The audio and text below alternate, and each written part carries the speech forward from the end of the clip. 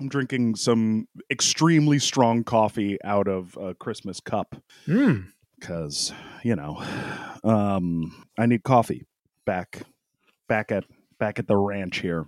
I have not paid any attention to anything that has been happening because I was spending all that time hanging out with my 3-year-old nephew. So yeah, I'm at a loss for F1 news this week, Johnny. I'm fully at a loss. I think that's all right. I'm also similarly, deep in the family holiday action. I guess this could be our holiday episode. Oh, it could be a holiday Files. Episode. Oh, wait, are we? We should. We've now mentioned the name of the podcast. Do you want to, Johnny? No, we haven't mentioned the name of the podcast.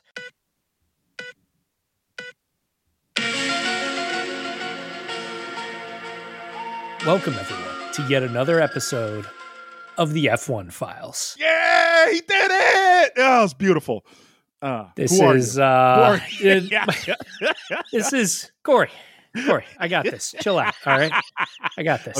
Okay. Got it. Welcome, everybody, to the F1 Files. This is a Formula One podcast hosted by two lifelong best friends, fans of the sport, looking at the sport from a particularly American perspective as it continues to gain a foothold in the United States of America. My name's John Lepore. I'm a creative consultant designing the future for film, technology, and automotive. And I'm joined here by... I am Corey Willis. I'm an improviser, writer, and comedian who is normally based out in Los Angeles, California. But I am celebrating the holidays. I think this is the last night of Hanukkah. It's 2 days post-Christmas. I think it's like the second day of Kwanzaa and a few days before New Year's Eve.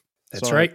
We're right in we're in that beautiful hammock that is strung between Christmas and New Year's where everything's shut down. Everybody's just getting fatter. And otherwise, there's not that much happening in the world, including in the world of Formula One. I don't think there was any big developments in F1 land over the course of the last week or so. However, there was one particular bit of speculation that I think we had not touched on previously that I think is certainly worthy of a little bit of gossip and a little bit of general speculation. Was there anything, I have something specifically in mind. Was there anything else on your radar that you've been thinking about? Just one thing that kind of popped up. It was reported today in Autosport, the Autosport magazine there, that Zach Brown kind of had a little. He's continuing to speak his mind in the world of Formula One, and he was speaking on regulations. Did you see any of this at all? No, I didn't. What's he getting up to? So it was just a pretty basic thing. I didn't read too many details because like I had mentioned before, doing the whole it's all about the kids. Yeah, it's all about the kids right now. Oh yeah. By the way, sorry. This isn't just our holiday episode. This is the holiday party episode because I've got my little ones right within reach of me, so they'll be chiming in as guest consultants on today's episode. Excellent. And my parents may chime in as guest consultants on this episode as well. But yeah, the thing that I saw was Zach Brown had mentioned in an interview that he thinks that with the cost cap era, there is a real need to scale back regulations. And the specific thing that he referenced was he's like, hey, if a team wants to make a 6-wheeled F1 car and they do it within the cost cap, that should absolutely be on the table at this point. Innovation and like some renovations to teams should happen. And he also referenced the Braun GP with the double diffuser setup, how the rest of the teams by the end of that 2009 season, even though Jensen and Braun had built up this huge advantage, other teams were starting to catch up, and they had been able to engineer their cars to be competitive, even if they weren't taking advantage of the double diffuser setup that Braun was. So he's just saying, like, we only have a set amount of money that we're going to be using as teams. There's no reason to overregulate these F1 cars, and they will look even more dissimilar to each other. Like he referenced, he's like, it was really cool to see cars that looked very different from each other this year. If we drop these regulations, if we take them out of these bounding boxes that are a result of the prescriptive regulations that they've now put in place, then we could maybe see some truly innovative stuff, and not just like extra aerodynamic winglets on a car like Mercedes floated out. Like you may get something completely new. I mean, in the past, there were cars that ran without front wings. There were cars that ran with like double stacked rear wings. There were cars that ran with like the BMW when Sauber was running BMW back in the day.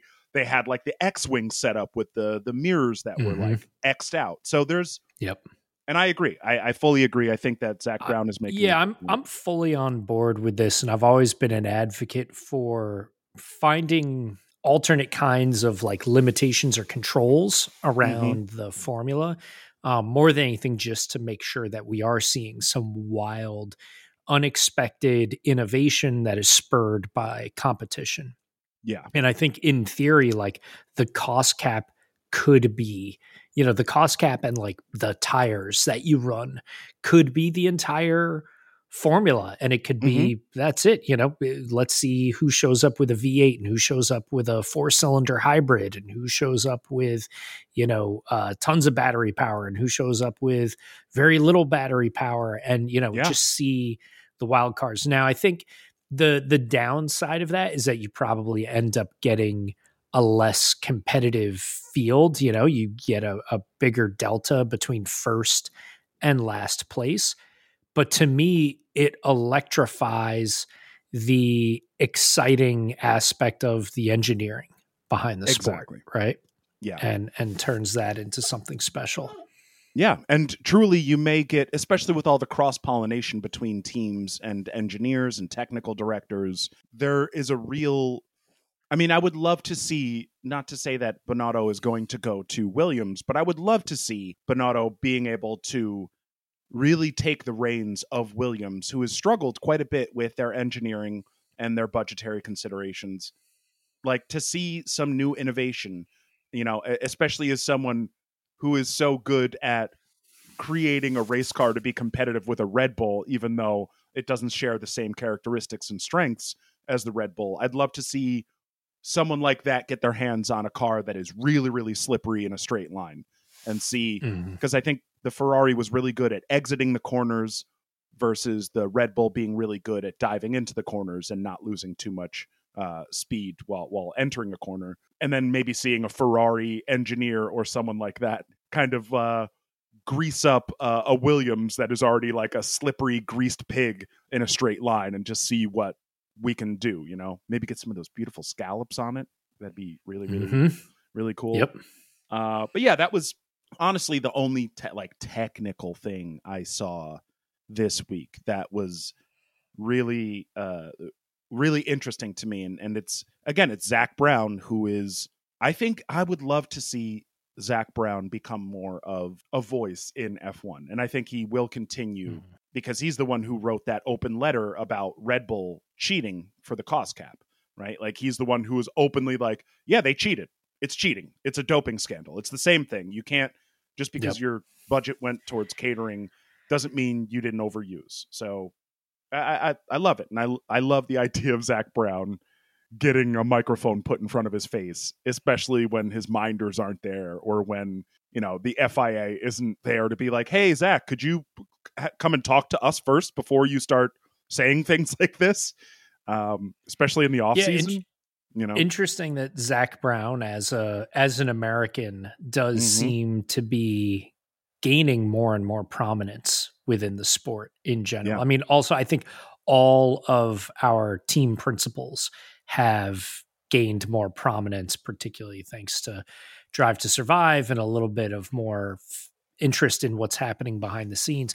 But Yeah. in particular, I do think Zach Brown is one of the most interesting voices that we have at that level, and is always quite a bit more engaging than the hyper scripted Toto Wolff and Christian Horner.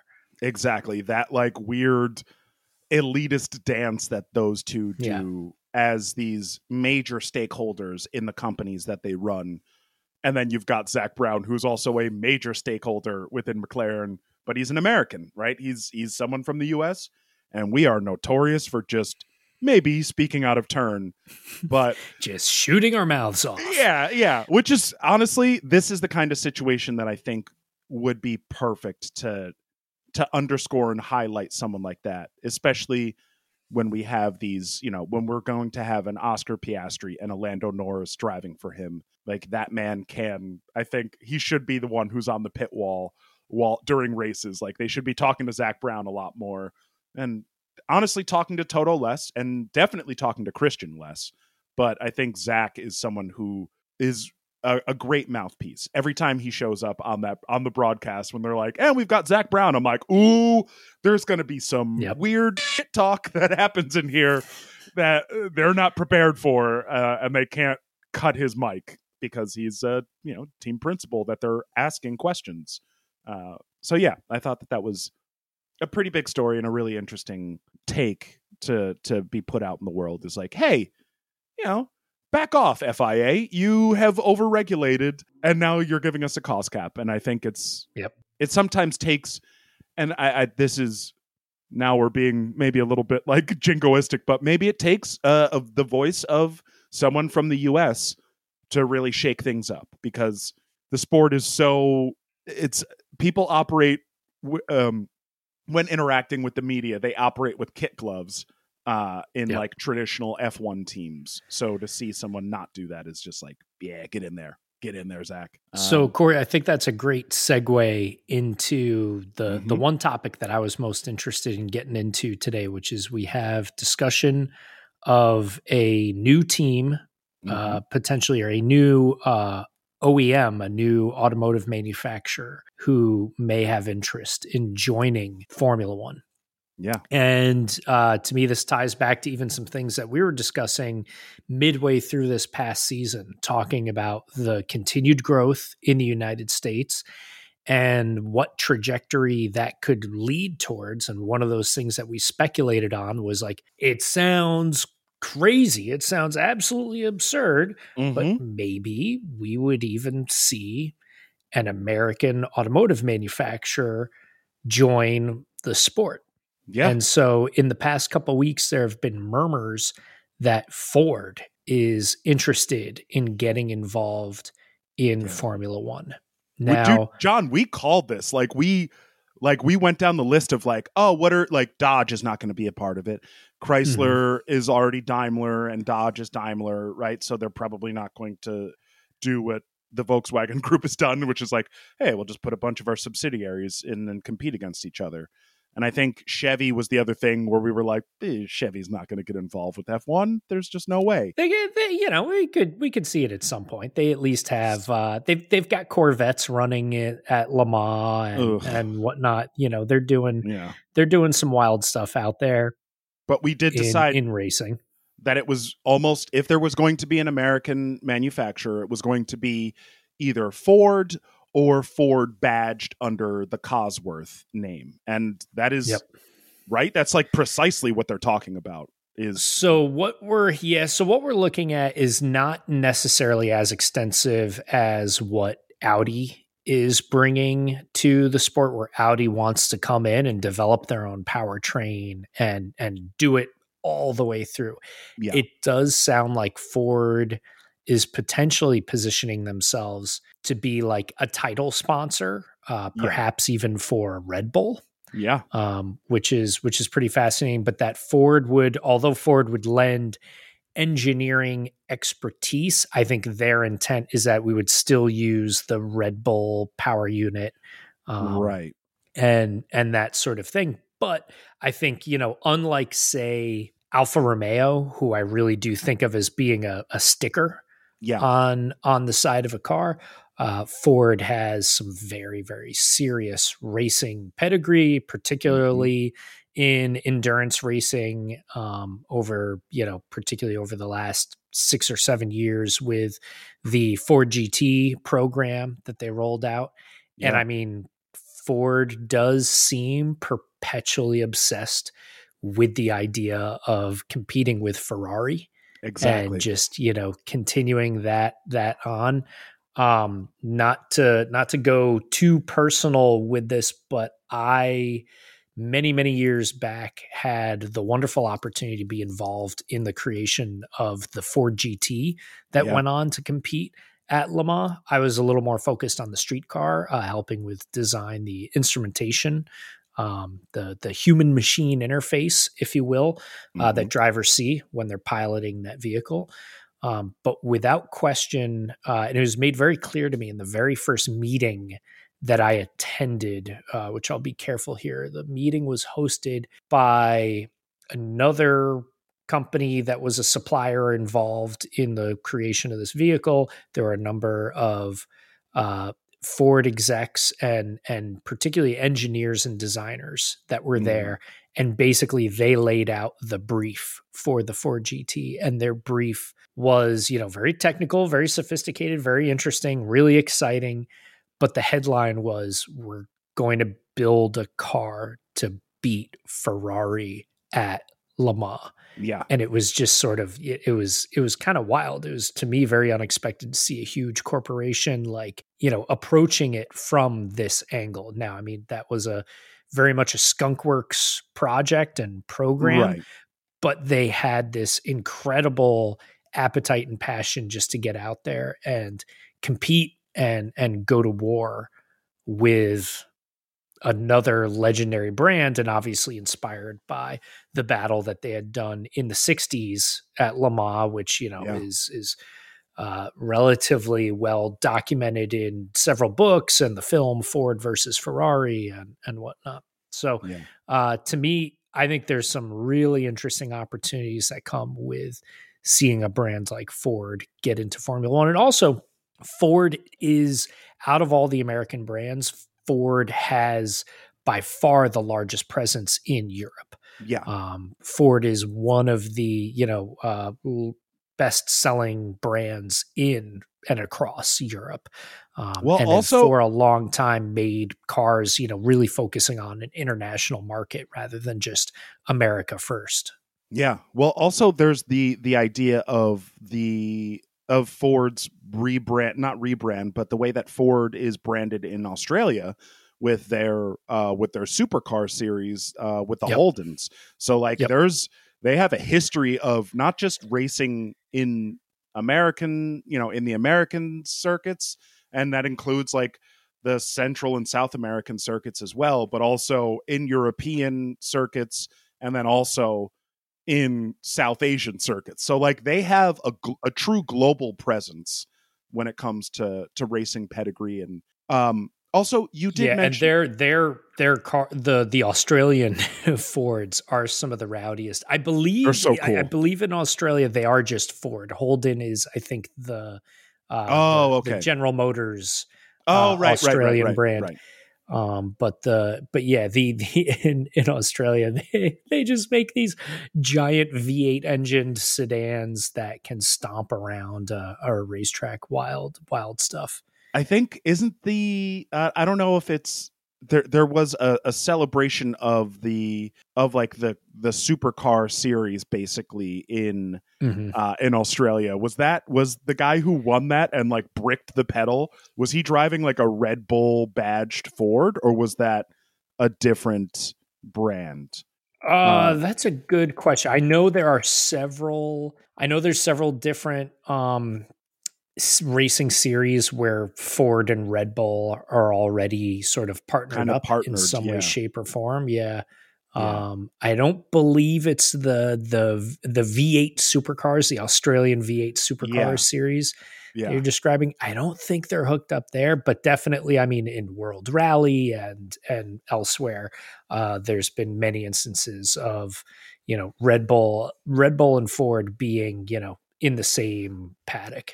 Yeah. Well, there's also a cultural like simile there, right? Because you have like the Red Bull brand, which is like, we are, we do whatever. We'll go for extreme sports. We'll go for, the literal like plane racing that they do around the world. They sponsor that. They sponsor the high altitude jump, the high altitude jumping. They sponsor people who are in like wingsuits. They do all this stuff, and then also, Ford is literally like, their motto is like, built Ford tough. Like that is like you can put the idea. The idea is you can put a Ford through pretty much anything, and they're not wrong. The Ford F-150 is the most popular work truck on the planet. Like it's the highest selling vehicle in the United States. Yeah. And there are more Ford pickup trucks sold than any other vehicle. Yeah. And they're great in the United States. And those are the V8 motors that they slap into, or that they used to slap into like Mustangs. Like they used to develop those big truck motors, and then they're like, oh, we'll just like tune this up and make it a Cobra engine. And it was like, Jesus, you can put something that's 600 horsepower in a 2-seater, and yeah, it's truly well, it's badass. Interesting too, because Ford has always had, in their street cars, they've always had a decent amount of performance offerings at multiple levels. The brand has put a really big emphasis in the past few years on trucks and SUVs, right? Like they were the first brand to say, like, we're no longer going to make any cars. We are only going to make trucks and SUVs and crossovers, and Mustang. We'll still make Mustang, right? Yeah, but now they're making like the EV Mustang, which is like an SUV Mustang that is all they electric. make the EV SUV Mustang, but they do still have a pure Mustang that's out there in the world. And, I'd always like to think that there's other interesting performance stuff that's, hiding under the surface.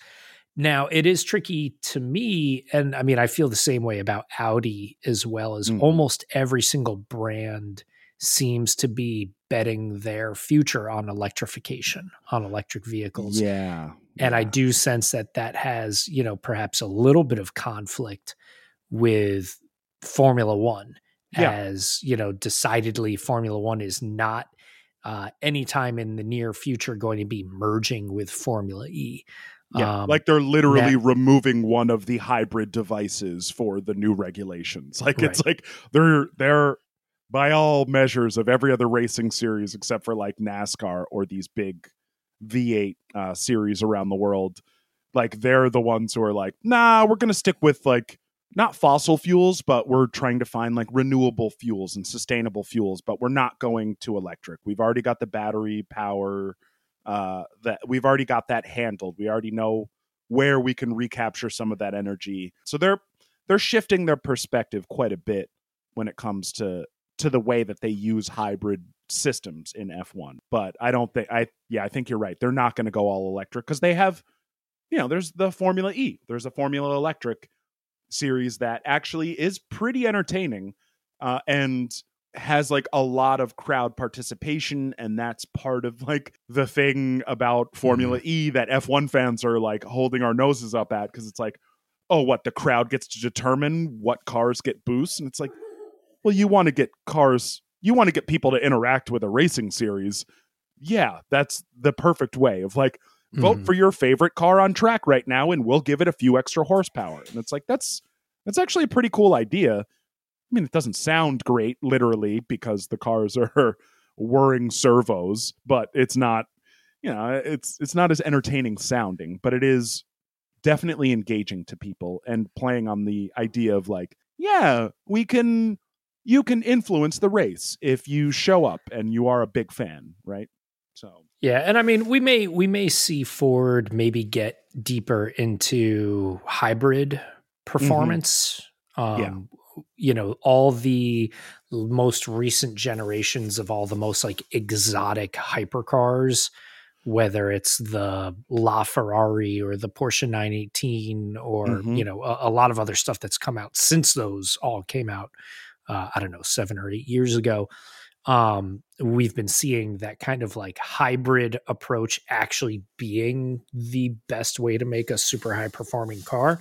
Yeah. And so that could align if, Ford has some strategies along those lines. Yeah. I wouldn't be surprised if they had a hybrid Mustang or something that has, electric front wheel power, something along those lines, just to push it over the top. There's lots of rumors that Corvette is going to be very shortly debuting a car that is, has the V8 engine in the back, but then has electric motors up front to make it a world beater. And, I can just only imagine that Ford has to have something in like retaliation for that. So we'll see. But I mean, nonetheless, to me, huge brand, huge name, and something that may also just help in making the concept of Formula One significantly more relatable to American fans. Yes, absolutely. So you did, I just want to go back real quick and touch on something that you mentioned, which was Skunk Works. Skunk Works, can you just go into a bit of an explanation of like what the difference between like a traditional OEM versus like the Skunk Works projects that happen off of those? So Skunk Works, I think it was a term that was used within Boeing when making like the, SR-71 Blackbird or something like that, making basically a top secret experimental aircraft. And they put together a Skunk Works team. And that name has lived on to reflect what it meant at Boeing, which was, we've decided that the way to make the most innovative product is not to put more people onto the project, but is to have it be as small a team as can possibly be achieved. But the members of those team have to be the most elite, the absolute best of the best. Kind of like a self-governing like body, so that this is the board of directors does not have influence over the Skunk Works teams at these different manufacturers. It's like, you're on special projects and we allot a budget to you and you just make something that will blow our minds. And we trust you. Very much so. And so this was the case when I was contributing to the Ford GT. I was very fortunate to be part of a team that was brought in as unusual outsiders to come in and basically go to Ford's product development center in Dearborn, Michigan, where they design and develop all of their vehicles. And you walk in and it's kind of like a standard, almost like cube farm like environment. And there were a few guys that said, all right, come with us. And we go down the, fire stairwell down into the basement. And there was just like a massive corridor, very wide underneath any of the automotive manufacturers. The hallways are all very wide because they're going to be like rolling vehicles up and down them and whatnot. And this thing was just like a dark, dreary corridor lined with old prototypes and like old styrofoam models of cars that maybe never even got made and all this stuff. And so like I'd be walking down that hallway and already be like, ooh, wow, what's that? Oh, that's like a bizarro version of this car and that car and whatnot.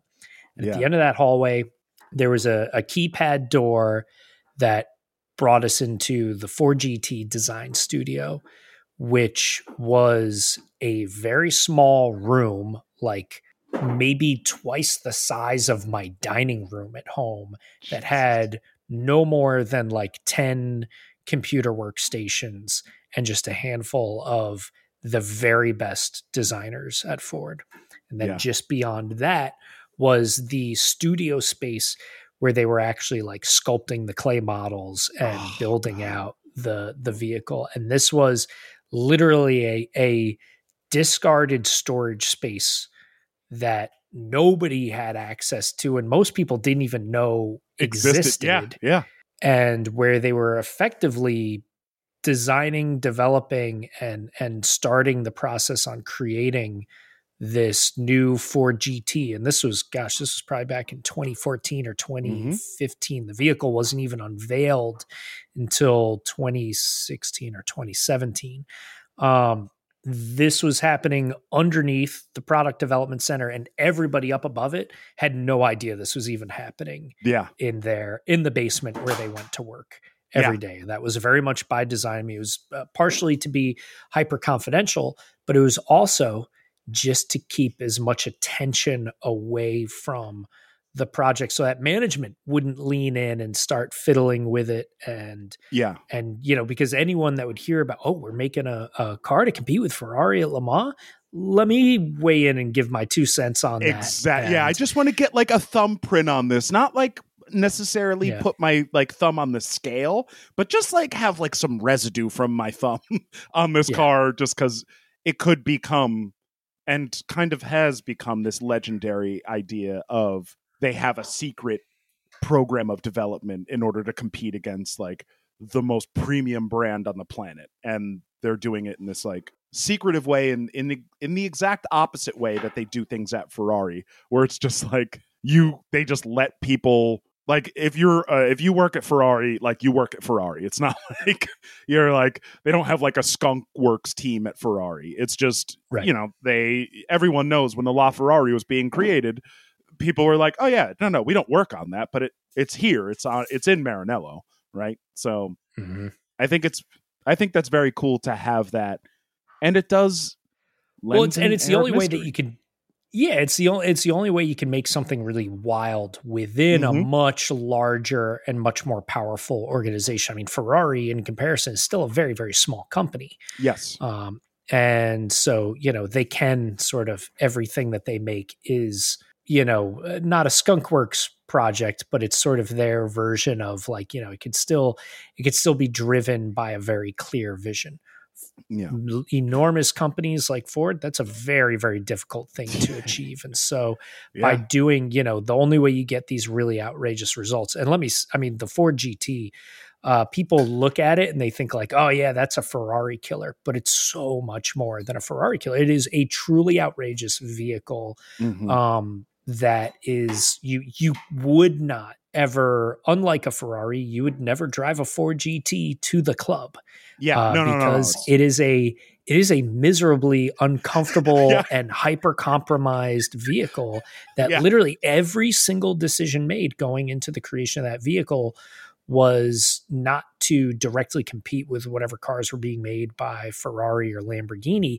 It was just solely made to say, okay, when this is converted into the Le Mans spec version of the car, will that give it an advantage or a disadvantage? Yeah. Well, and there's also everything. I mean, the interior of the car is very wide, and yet the interior, if you have a passenger in the car with you, you're going to be like not rubbing elbows. You're going to be rubbing shoulders with the person sitting next to you. Yeah, like every time you try to change a gear, it's like, I need you to move your leg. Like you can't have your you need to have your legs like together so I can. You can't slide the seat forwards and backwards because the seat, what you sit on, is a thin cushion that is placed on the carbon fiber floor of the vehicle, and then the pedals and the steering wheel slide forwards and backwards to you as needed. But that's like, I mean, it's a wildly compromised car. And I think even if you read like Car and Driver or whatnot, and you read like reviews of it, I think every single person that's ever like reviewed the car has probably like walked away from it being like, I don't even know how to drive this thing, but I can tell it's amazing, so I'm going to give it a positive review. But like, you have to be a competition racing driver to be able to get that thing even to like, 0.6. Exactly. And I was going to say, like you were even saying, like it's design itself. Like you can't see out of the side of that car, and you cannot see what's behind you, because Ford was like, we're not worried about we're worried about passing people and getting to the finish line. We don't care what's going on next to us or beside us. You'll have someone on a headset talking to you while you're driving around at the 24 hours of Le Mans, to tell you who's behind you or what's coming up on you or whatnot. Like like That's your the side view. mindset. Yeah, like the side view mirrors are more for aerodynamic purposes than it is to be like, oh yeah, well you're going to be able to like squint your eyes and see in like a mirror that is 2 inches wide and an inch tall. Like you're not going to be able to see what's behind you because Mhm. the mirror doesn't cover what's behind the car because no one driving the car cares about who's behind them. It's if someone is directly on your wing to try to pass or if they're already in front of you and you're trying to navigate around them.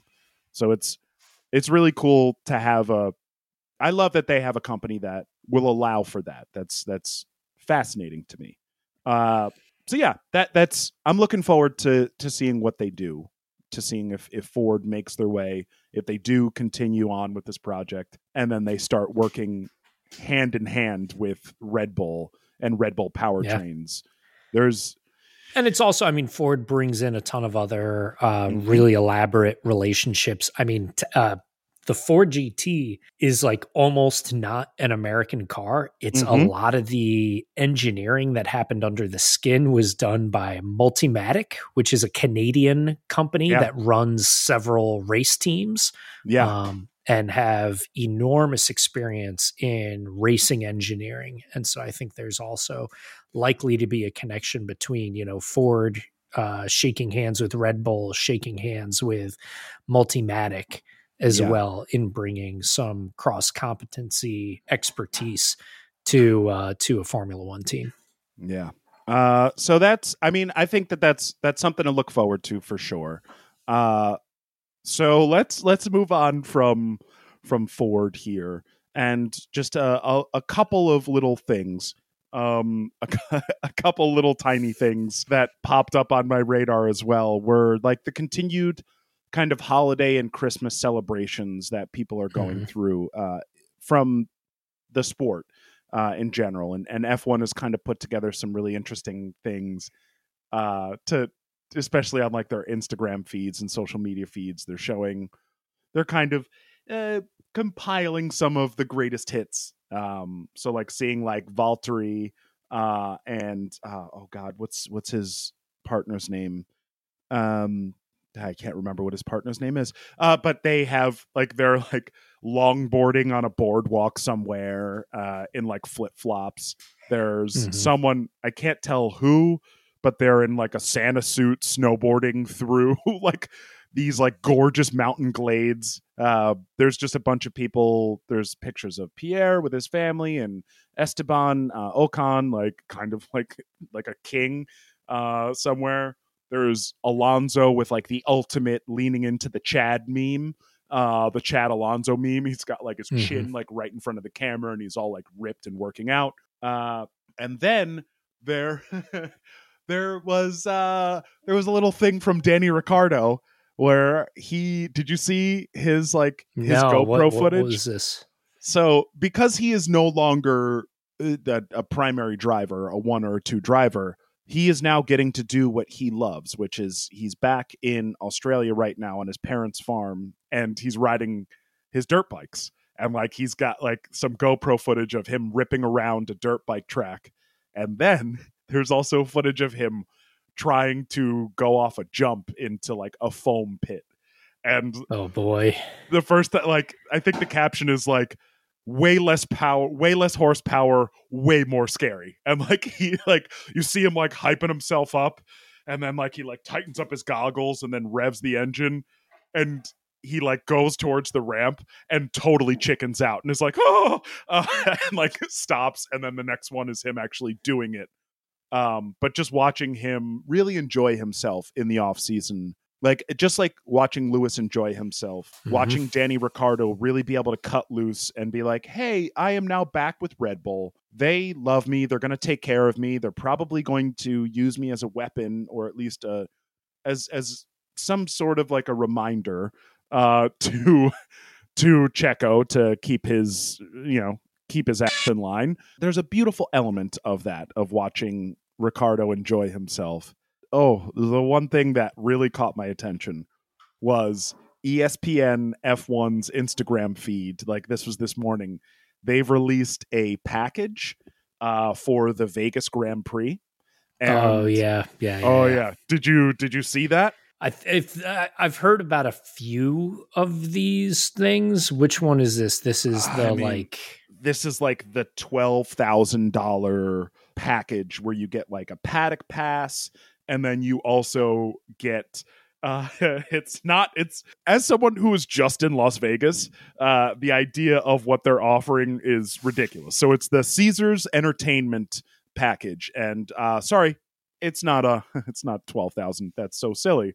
It is a $5 million Emperor package for the Las Vegas Grand Prix. So it gets you 12 paddock club tickets, and then a culinary experience at Nobu, and 2 tickets to Adele's residency at Caesar's Palace. But the thing that really caught my attention here, and as someone who has been to Vegas, you can I want to see what your response to this is. Part of this is a 5-night stay in Vegas. I mean, yeah, exactly. Now you do. I mean, that's the thing, though. You do this because someone that's going to buy something like this is still not going to be like, oh, let me make sure that I take advantage of every single one of these amenities, including the 5-night stay. Like, it's going to be someone who's going to be like, yeah, I'll be there for 36 hours tops. I was going to say maybe and I'll show up for a race yeah. day, and there's going to be this giant, like, party room, because it's like something like you get to bring 15 of your friends or something like that. Yeah. There's going to be a giant party room that's vacant for, the practice and the qualifying day. And then on race day, the people will show up and they'll hang out and do whatever and whatnot. It's just obnoxious. I think I wouldn't be surprised if they have an easy time selling this.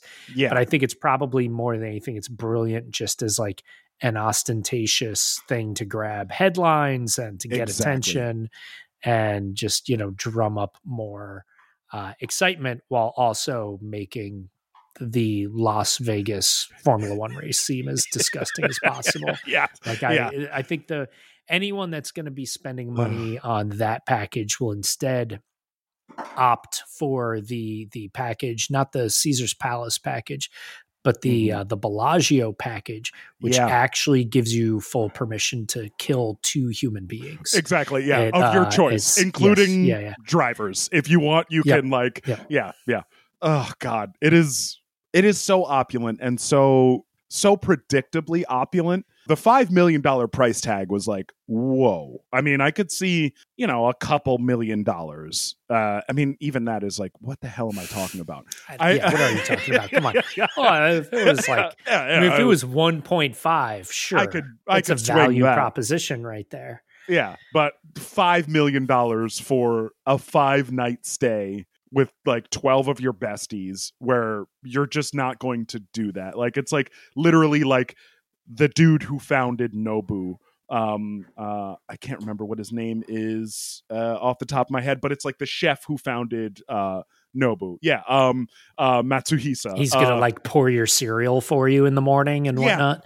Like, it's you would get a culinary experience with him. So he will be the private chef catering to you and all the rest of the oligarchs who are at this dinner. I'll say this. This sounds like the perfect setting for Knives Out 3. I know. That's my pitch. Oh God, that's a good pitch, John. That's a good pitch, and I think anyone would be a fool for not making that movie. So that's just, this is, again, folks, this is the downtime during F1. So I don't know how much more hey, we need to get attention. We're going to sell something for $5 million and then post about it and like urge ESPN to post about it so that everyone can see this. I did see yesterday the organizers of the Miami race announced that they've just released a bunch of tickets as well. which it was up to this point completely sold out, but they released a bunch of tickets. I took a quick scan through and I was like, oh, okay, maybe if I sat in this grandstand. And then I got to the checkout and it was like $3,000 a ticket. So yeah, for like the worst seats in a grandstand that probably isn't even built yet. Yeah, it's bananas. But one more tiny bit of news here before we wrap this up is it looks as though in 2024 the first race of the season is going to be in Saudi. So that is like we were talking about how they're going to start kind of grouping the races regionally. Yeah. They are doing that. That's what they're looking at for 2024. And it looks like they're going to kick off the calendar in Saudi Arabia, that's a choice. That is certainly a choice. Definitely an inspired decision right there. Yeah, especially 2 years before we go do all sustainable fuels.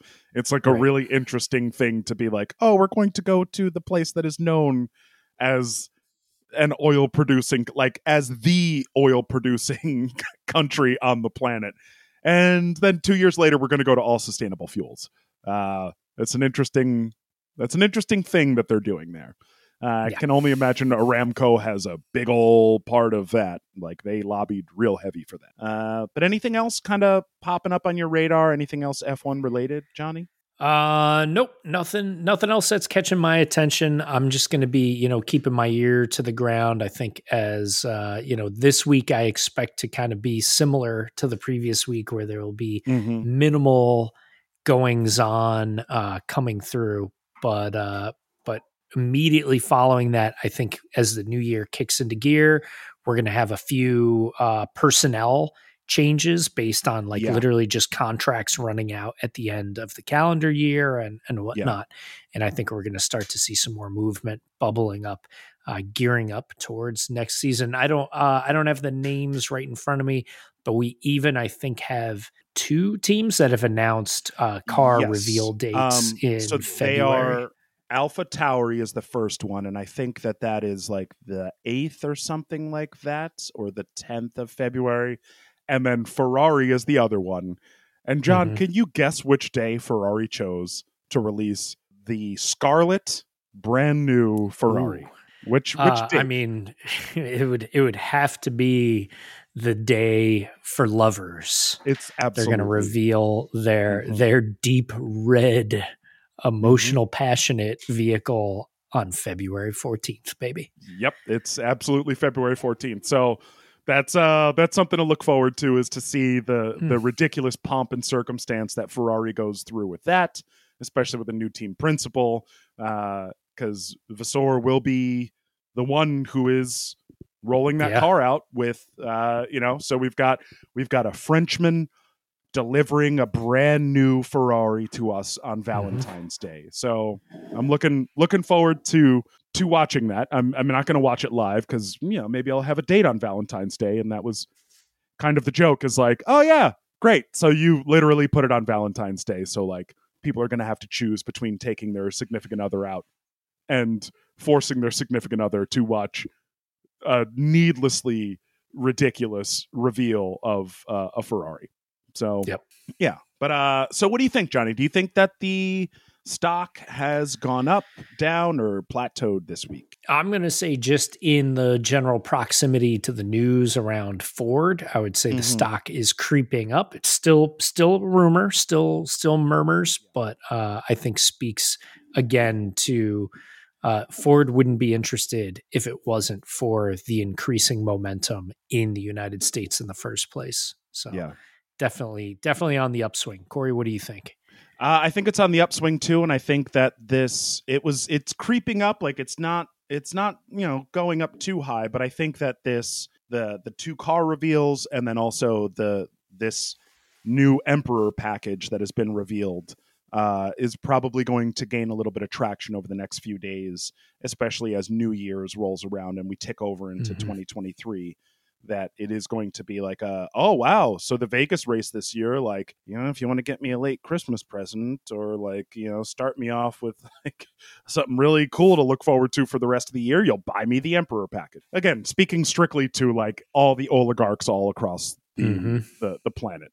So yeah, I think the stock did go up a little bit, and it'll continue to go up. But yeah, folks, we're gonna wrap it up here though, because that's it. Johnny, where can the people find you out there in the world? You could track me down on Twitter via my handle Johnny Motion, or if you're curious to hear a little more about what it is that I get into, not unlike some of the things I was describing with the Ford GT, you can hit me up on my website, johnnymotion.com. Corey, where can the folks find you? They can track me down on Twitter as well, Burn Corey Burn. That's my handle there. And then across all the other social media platforms, it's the same. We've got the F1 Files on TikTok, the F1 Files on Twitter, and the F1 Files podcast on Instagram. And then out in the world, I will be hosting a New Year's Eve bash at the Brightly. Oh, yeah. Yeah. So this Saturday, if you are in Los Angeles, come on out to the social club, the Brightly. It's right on the Sunset Strip there. We're going to be doing a nice little champagne toast at midnight. They got a bowling alley in there if you want to get down. Going to have an amazing dinner. So, yeah, get into your finery and get yourselves to the Brightly if you're going to be in LA and don't have plans already. And yeah, I think that's pretty much it. That's where you can find me and find John. But folks, how about this? How about you catch up with us and we will catch up with you the next time on the F1 Files. Oh, gorgeous.